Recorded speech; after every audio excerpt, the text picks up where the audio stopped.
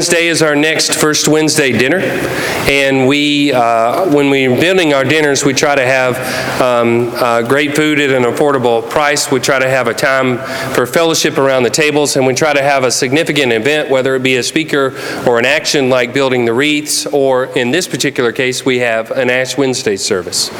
So if you come this Wednesday night, make sure that if you want to come this Wednesday night, make sure that you register in the attendance register that goes by. Just put Wednesday dinner and the number of adults and children in the line, and that will count as your reservation. We have a meal, we have time for fellowship, and we'll come here at 7 o'clock for the Ash Wednesday service. And of course, if you're not coming to the meal, you come straight here at 7 p.m. for an Ash Wednesday service. We began a new series this week, starting next Sunday with Ash Wednesday. We are going to read through the Psalms throughout the entire season of Lent. Some of the Psalms have great brokenness because they've pulled away from God, great brokenness because they feel God has pulled away from them. Some of them have great assurance, admits brokenness, that while this that's going around me is hard and difficult and I have illness and loss, I know that you're present with me. But all of them celebrate the themes that we have throughout the season of Lent of trying to draw closer to God and understand the things that we've done to impede God's will that all lead towards the cross in Jerusalem that Jesus is placed upon. Throughout this season, not only in the podcast, in the newsletter, in our Sunday school lessons, in our worship, we'll be celebrating the themes of the Psalms. We begin a new Bible study next week as well on Sunday nights with Bobby McQuaid. Bobby teaches a great deal. She's a great, passionate leader, and she's going to be talking about a similar theme throughout the season of the brokenness of human people, of human beings, but the love and nature of God drawing closer to those human beings and the opportunity that people have to respond to that love. Bobby is a tremendous teacher, and I would encourage you to participate in this class that starts next week on Sunday nights. Erin Knight is our Director of Children's Ministries, and she's going to tell us about BBS this summer. Good morning. I'm really excited about this year's Vacation Bible School. It is not the first I've participated in, but it is the first I have planned, and I am really going deep into it and getting excited more and more as I realize the potential of this year's theme. It is called Heroes Central, Discover Your Strength in God, and because it's about being heroes for God, I am going to have a missions emphasis throughout the week. Every kid 3 years old and up will be doing missions nightly, and I'm really excited about that. And I hope that they will be really excited about that because they will be making a difference every day they come. We are going to have a kickoff dinner on Sunday, June 11th at 5:30. And that dinner is going to represent all 5 of the themes we're learning that week, which is God's heroes have courage, heart, wisdom, hope, and power. And so I'm finding professionals in the Greer community who use courage, hope, wisdom, I did that in the wrong order now, I don't remember, heart and power. So we'll have firemen and policemen and teachers and nonprofit leaders who help people, medical professionals, and all those people will share with the children how they feel God works through them in their work each day. I can't wait to hear what that message is. I'm really excited at the potential of that. Plus, for the younger ones, we'll have a fire truck pending approval of the fire department. We'll have different things that they'll enjoy. And for older kids, I realize that I have a 4th grader, so I know that by 4th and 5th grade, some kids start to lose interest in the crafts and singing and other pieces of that. Some don't ever lose that interest, like myself, but just to make sure we're reaching everyone where they are, 4th and 5th graders will not be doing the rotations, which would be missions, science, recreation, and crafts. They will be doing missions only. So they will make a real impact, spending an hour a night doing something significant. Our biggest mission of the week will be for Greer Relief. We'll take up donations nightly. We'll take donations from the church members as well, even if you don't have a child in BBS, if you want to support that effort. And then on Thursday night, we run Monday through Thursday with the curriculum. Thursday night, the 4th and 5th graders will actually stock the soup kitchen. It's not soup kitchen, excuse me, Greer Relief's pantry. We will also be making centerpieces for the soup kitchen and blessings for their tables and some other things that will be seen throughout the community and have a real impact. So if you have a child, registration is open. We have CDs to give you of the music as soon as you register, so if your child wants to learn the songs early and get excited, they can do that. We also have a volunteer sign-up form open and ready, and I've already gotten a lot of support. I'm really excited. I think we'll have a lot of help, but there's still a lot of need. So if you want to email me, that's fine, or if you want to fill out that form, you can find it from the homepage of the Memorial website and sign up to help or register your child. We still need publicity, decorating, an assembly leader. They get to wear a cape, by the way, so if you think if you're the person who wants to wear a cape, please contact me about that. Puppeteer, science leader, and then grade level leaders for 3-4s, K-5 first and second, third, and some people to help with cleanup and registration. There are things you can do even if you're not attending that night too, so let me know if you have a desire, and I'll be glad to plug you in. The final thing I'll mention is that I want to serve dinner this year. I also want to keep it free so that it is not hard for any person to participate no matter where they're coming from financially. So that's a challenge, but I'm going to see if I can rely on the generosity of Memorial members, which has never failed me before.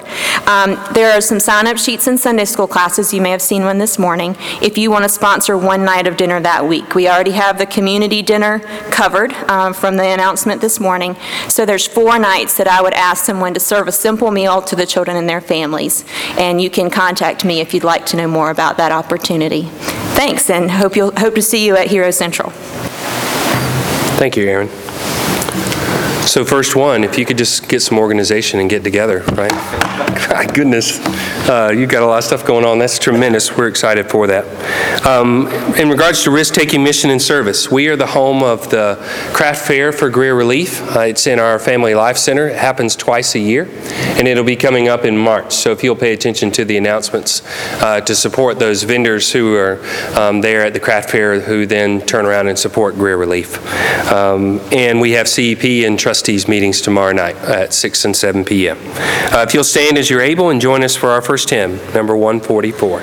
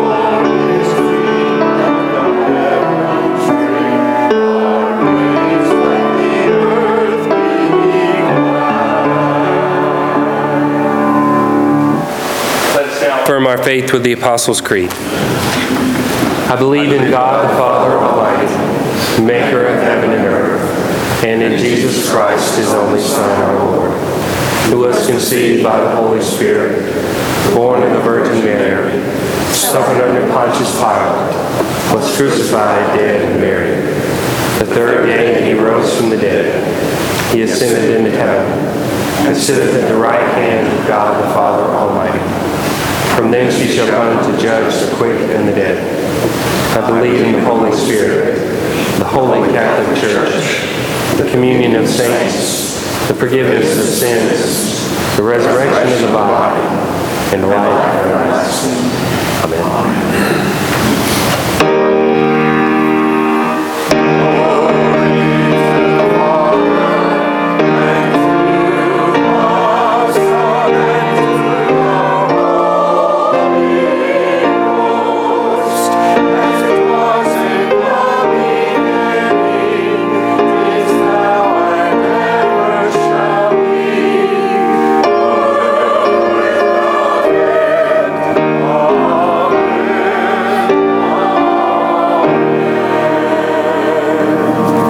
Please be seated.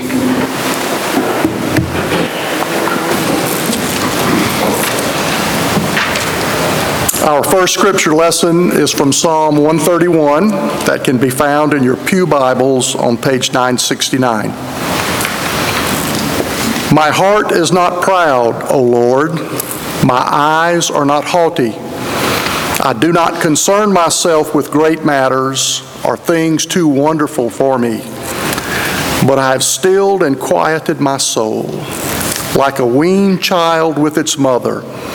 Like a weaned child is my soul within me. O Israel, put your hope in the Lord, both now and forevermore. The word of God for the people of God. Thanks be to God.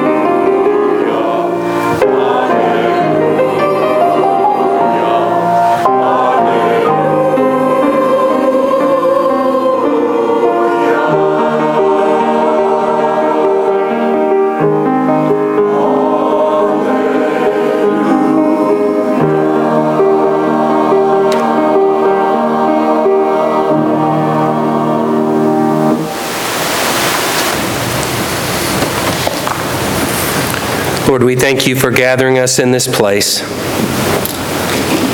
a place where we can find comfort, hope, instruction, inspiration. And we pray for those who are experiencing great pain in our community, those who have experienced loss, sickness, and a broken heart. Lord, as we gather together, strengthen us through the reading of the text, through the singing of the songs, through the proclaiming of your word, that we as brothers and sisters, as one family, can affirm our faith, can affirm one another, can be strengthened for the mission of serving this community throughout this week to come. Clear our minds, open our hearts, that we may hear your message for us today. Inspire us, Lord, as we pray the prayer your Son taught his disciples to pray. Our Father, who art in heaven, hallowed be thy name. Thy kingdom come, thy will be done, on earth as it is in heaven. Give us this day our daily bread, and forgive us our trespasses, as we forgive those who trespass against us. And lead us not into temptation, but deliver us from evil.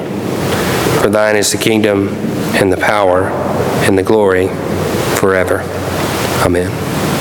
It's now time for our offering, and if you would like to text to give or give online or give in a recurring way online, you'll see instructions on how to do that in the bulletin.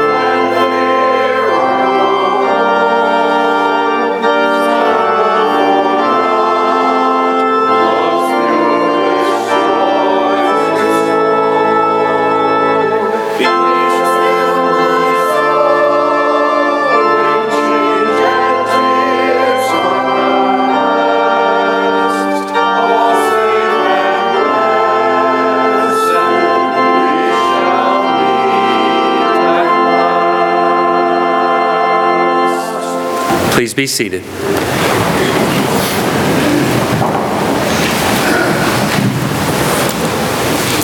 It's difficult for our bodies to be still. We like to be in motion. That's one of the worst things to me about being sick, is having to remain still. And when I visit people who have fallen or have hurt themselves and are out of commission for a little while, that's the number one emotion that they have is, I don't want to be sitting here. I want to be doing something. I want to be doing the things that I normally do. But to have your soul still at times can be even more challenging. And let's talk about why. Public perception is one of the primary topics of this scripture passage. Teachers have state testing scores. Salespeople have quarterly sales goals. Politicians have the first 100 days. Coaches have signature wins. Ministers have worship attendance. All of these things can cause your emotions to be lifted or pulled down. Can cause you to be excited or cause you to be depressed. Sometimes they have a positive impact, because a person who is above you, or a great mentor or a supervisor, whomever it may be, says, this is what we've done in the past. This is what I think you're capable of. This is what I think our numbers ought to be. And you push yourself to get those numbers, whatever they may be. Sometimes we have positive competition among our peers. But just as often, these benchmarks can have a negative impact. What will people think about what this number is? And it causes individuals at times, it causes major corporations at times, it causes governments at times to bend the numbers a little bit. Because public perception can be so powerful, and leaders want momentum, and if they don't have the numbers to back it up, they can be in trouble. So today's the last day we're going to hear from 1 Corinthians. We've read it this entire month. Paul writing to the people of the church of Corinth and trying to get them on point, trying to encourage them, trying to encourage them to take responsibility. And today he's talking about public perception. So we're looking at chapter 4, verse 1, and you can find it on page 1775 in your Pew Bible. This then is how you ought to regard us, as servants of Christ and as those entrusted with the mysteries God has revealed. Now it is required that those who have been given a trust must prove faithful. The word of God for the people of God. Thanks be to God. So given a trust is something that happens throughout the entire Bible. But Jesus emphasizes it in particular a lot of times through parables. One of which he says there was a man who had great wealth. There was a man who was a landowner. He was leaving town, and he gave 3 men 3 different gifts. One 5 coins or 5 bags of coins, one 3, and one 1. And then he went on a journey. And these people are given a gift according to their skill level, according to what they're capable of. And it's important to know whatever situation we're in, whether it be in the church, whether it be in our home, whether it be at work, which one of those 3 categories that we're in. It's important to know that to start with, to manage our expectations, to know what we're supposed to do. So you put me in a church, I think I know a lot about the details of a church. I think you could put me in the country. I think you could put me downtown. I think you could put me in a small town. I think you could put me in a major city. And I would know the basic fundamentals in helping lead a church. But then you put me in the home and in charge of the children, that number might drop a little bit in terms of proficiency. Now, yesterday, unfortunately, Katie caught a number of the things that I had last week, so she's down. So I had the kids yesterday. Saturday, we had meals, we had to get dressed, we had games, we had snacks, we had to come up with content from 8 a.m. to 8 p.m. I crushed it. We played, we got a new game for Christmas that was Frisbee golf. It's called Froth.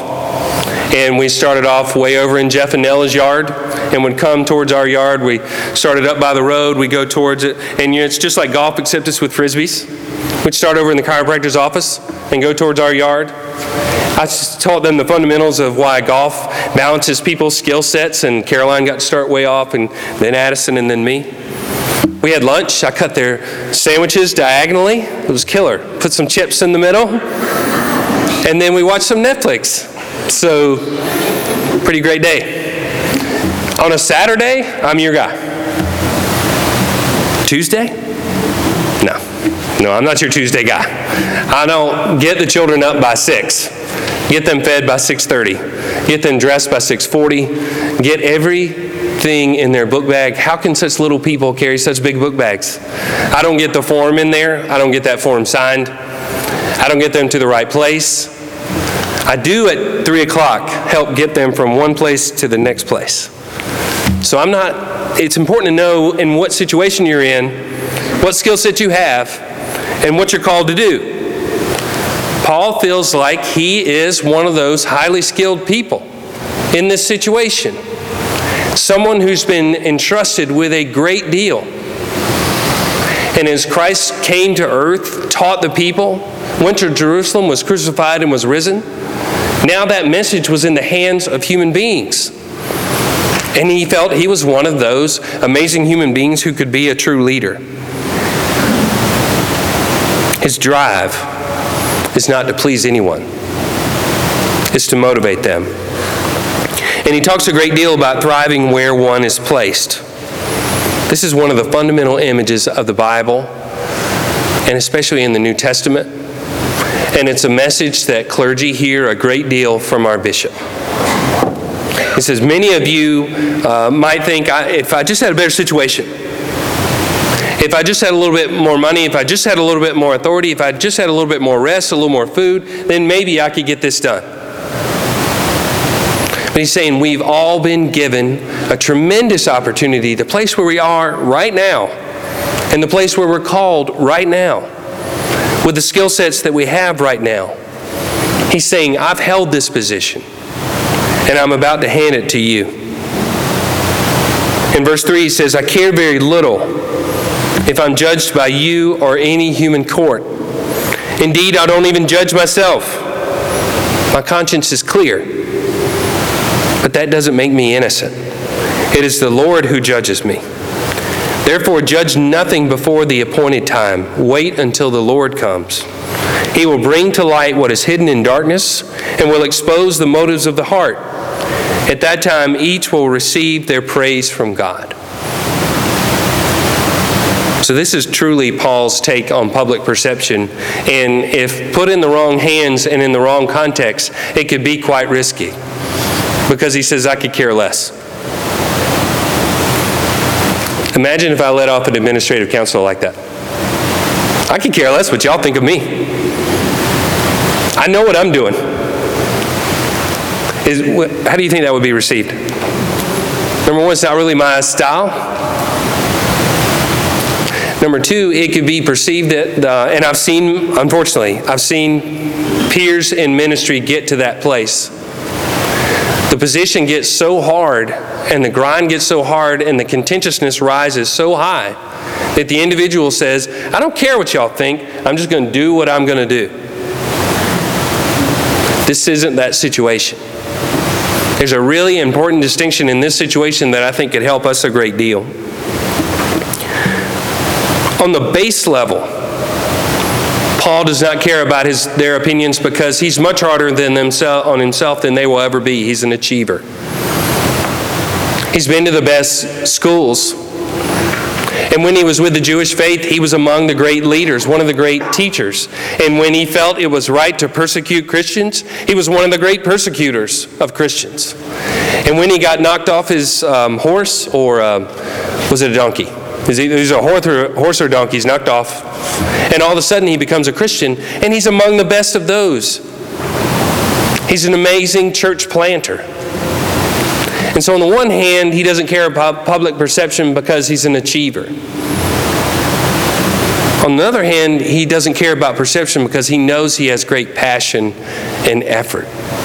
You know those moments when you know that you put everything that you could into whatever situation it was, regardless of the outcome? I did every single thing I could. That makes life a little easier.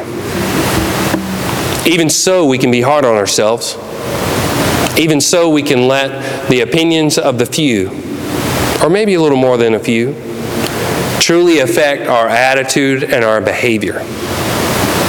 Y'all ever struggle to find something that everybody in the entire family will watch on TV? Has that ever been a struggle? Our family is always looking for content that somehow can entertain all of us, yet remain on the level of all of us that's okay. So the place we land most times is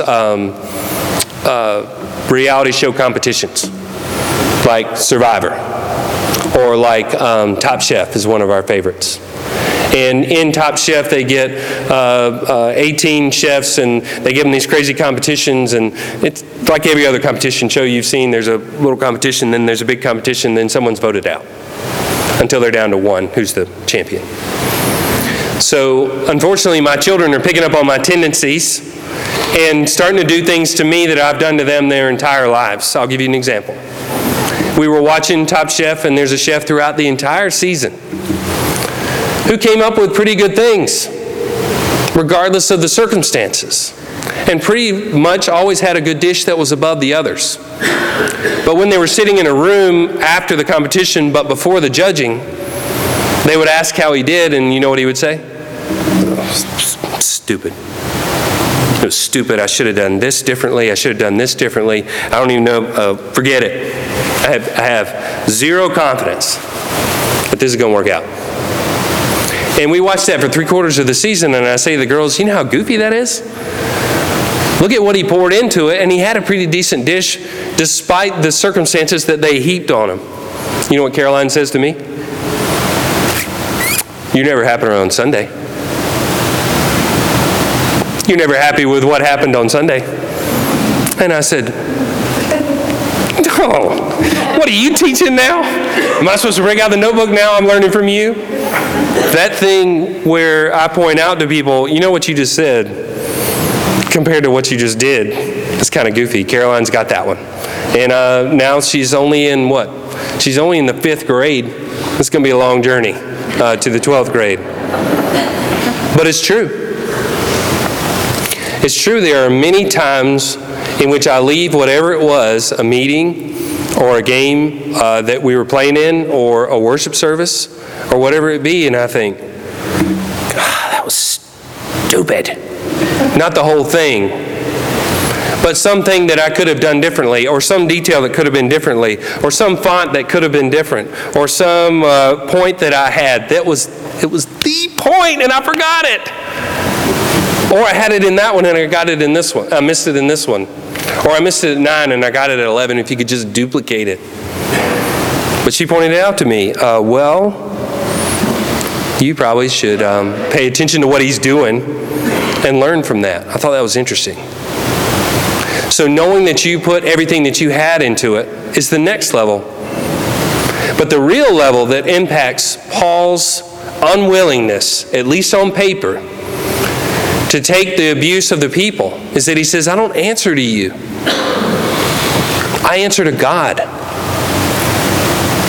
And there's sort of two levels to that. On the one hand, you think, that's right. Why am I so concerned with every single person, loving every single thing? That's goofy. I can relieve myself of that burden. Of course, that's replaced with, because it's in the name of God, not this human being. That's a little more pressure. I remember ministers are awful. They mess with each other all the time. And one of my early mentors, when I was quite nervous, didn't get many repetitions in doing sermons, and I thought, what are they going to think when I say this? And he says, oh, don't even worry about the people. You're about to say something about God. Forget the people. I was like, thanks. A whole nother pressure. But it's true. He says, I'm not doing this for you, and I'm not doing this for me. I'm doing this in the name of God and on behalf of God. That's a totally different level, a totally different goal, someone far more significant than either of us. How would that impact your work? How would that impact your conversations? How would that impact our worship if we were consistently thinking, not, is this the perfect thing for me? But is this what God wants entirely to deliver this message? Verse 5 says, "Therefore judge nothing before the appointed time. Wait until the Lord comes. He will bring to light what is hidden in darkness and will expose the motives of the heart. At that time, each will receive their praise from God." So from that, I pull the phrase, be aware of the time. We see all the time, all around us, that our time to serve, our time to touch others is quite limited. And we have no idea how limited it is. We don't. We figure that we will go on forever. We can't. We figure that we at least have this many years. We don't know. We've got a limited amount of time, and that is what Paul is telling these people. And this is what we do in our limited time if we're not at our best. We compare. How is my effort compared to your effort? How are my toys compared to your toys? How's my house compared to your house? How's my church compared to your church? How's my faith compared to your faith? Is that helpful? We lament. If I had just not done that thing 3 years ago. If I had just not said that thing. If I had just spoken to that person in that moment. And we pile it on and we pile it on and we put it in a book bag that's heavier than the one I was talking about with the girls on Tuesday. And we look back and we go, oh. We wish for different circumstances. You know, it'd be easier it'd be so much easier if you just take this away or give this to me and then I can do it. Lamenting most often leads to wishing for different circumstances. If I just had more X, then I could do it. We worry about what people think. Right? You ever wake up and think, oh, this day, I do not want to do this day. Because of whatever you have to do and whatever you think people will think about what you've done. Comparing, lamenting, wishing, and worrying. These are all crushers of the limited time we have. These all set fire to the limited time that we have in the window of opportunity of what we've been given and the skill sets that we have and what we've been called to do. So consider 3 things with the time that we've been allotted, of which we do not know when it will end. Consider your gifts. What did God give you straight out of the box that you hardly even have to work to do? Consider your placement. Somehow, you're here in this church. Somehow, you're in your circle of friends. Somehow, you're in your spot in your family. And somehow, you're living where you're living and interacting with whom you're interacting with. You've been placed in a position with a skill set with a limited amount of time. Consider your God. Not like consider your God of when I've heard teenagers or young adults describe God's up there like, or I'm never walking into church because if I walk into church, no telling what God's going to think. Forget all that. Consider your God who has graced you with all of these things and who loves you more than anyone you know that loves you, and who has called you to occupy this specific position at this time to serve the people who are sad and broken in this community. Don't concern yourself with comparing, lamenting, wishing, or worrying. Concern yourself with making a difference with the opportunity that you've been given. In the name of the Father, and of the Son, and of the Holy Spirit. Amen. Please stand as you're able and join us for our final hymn, number 140.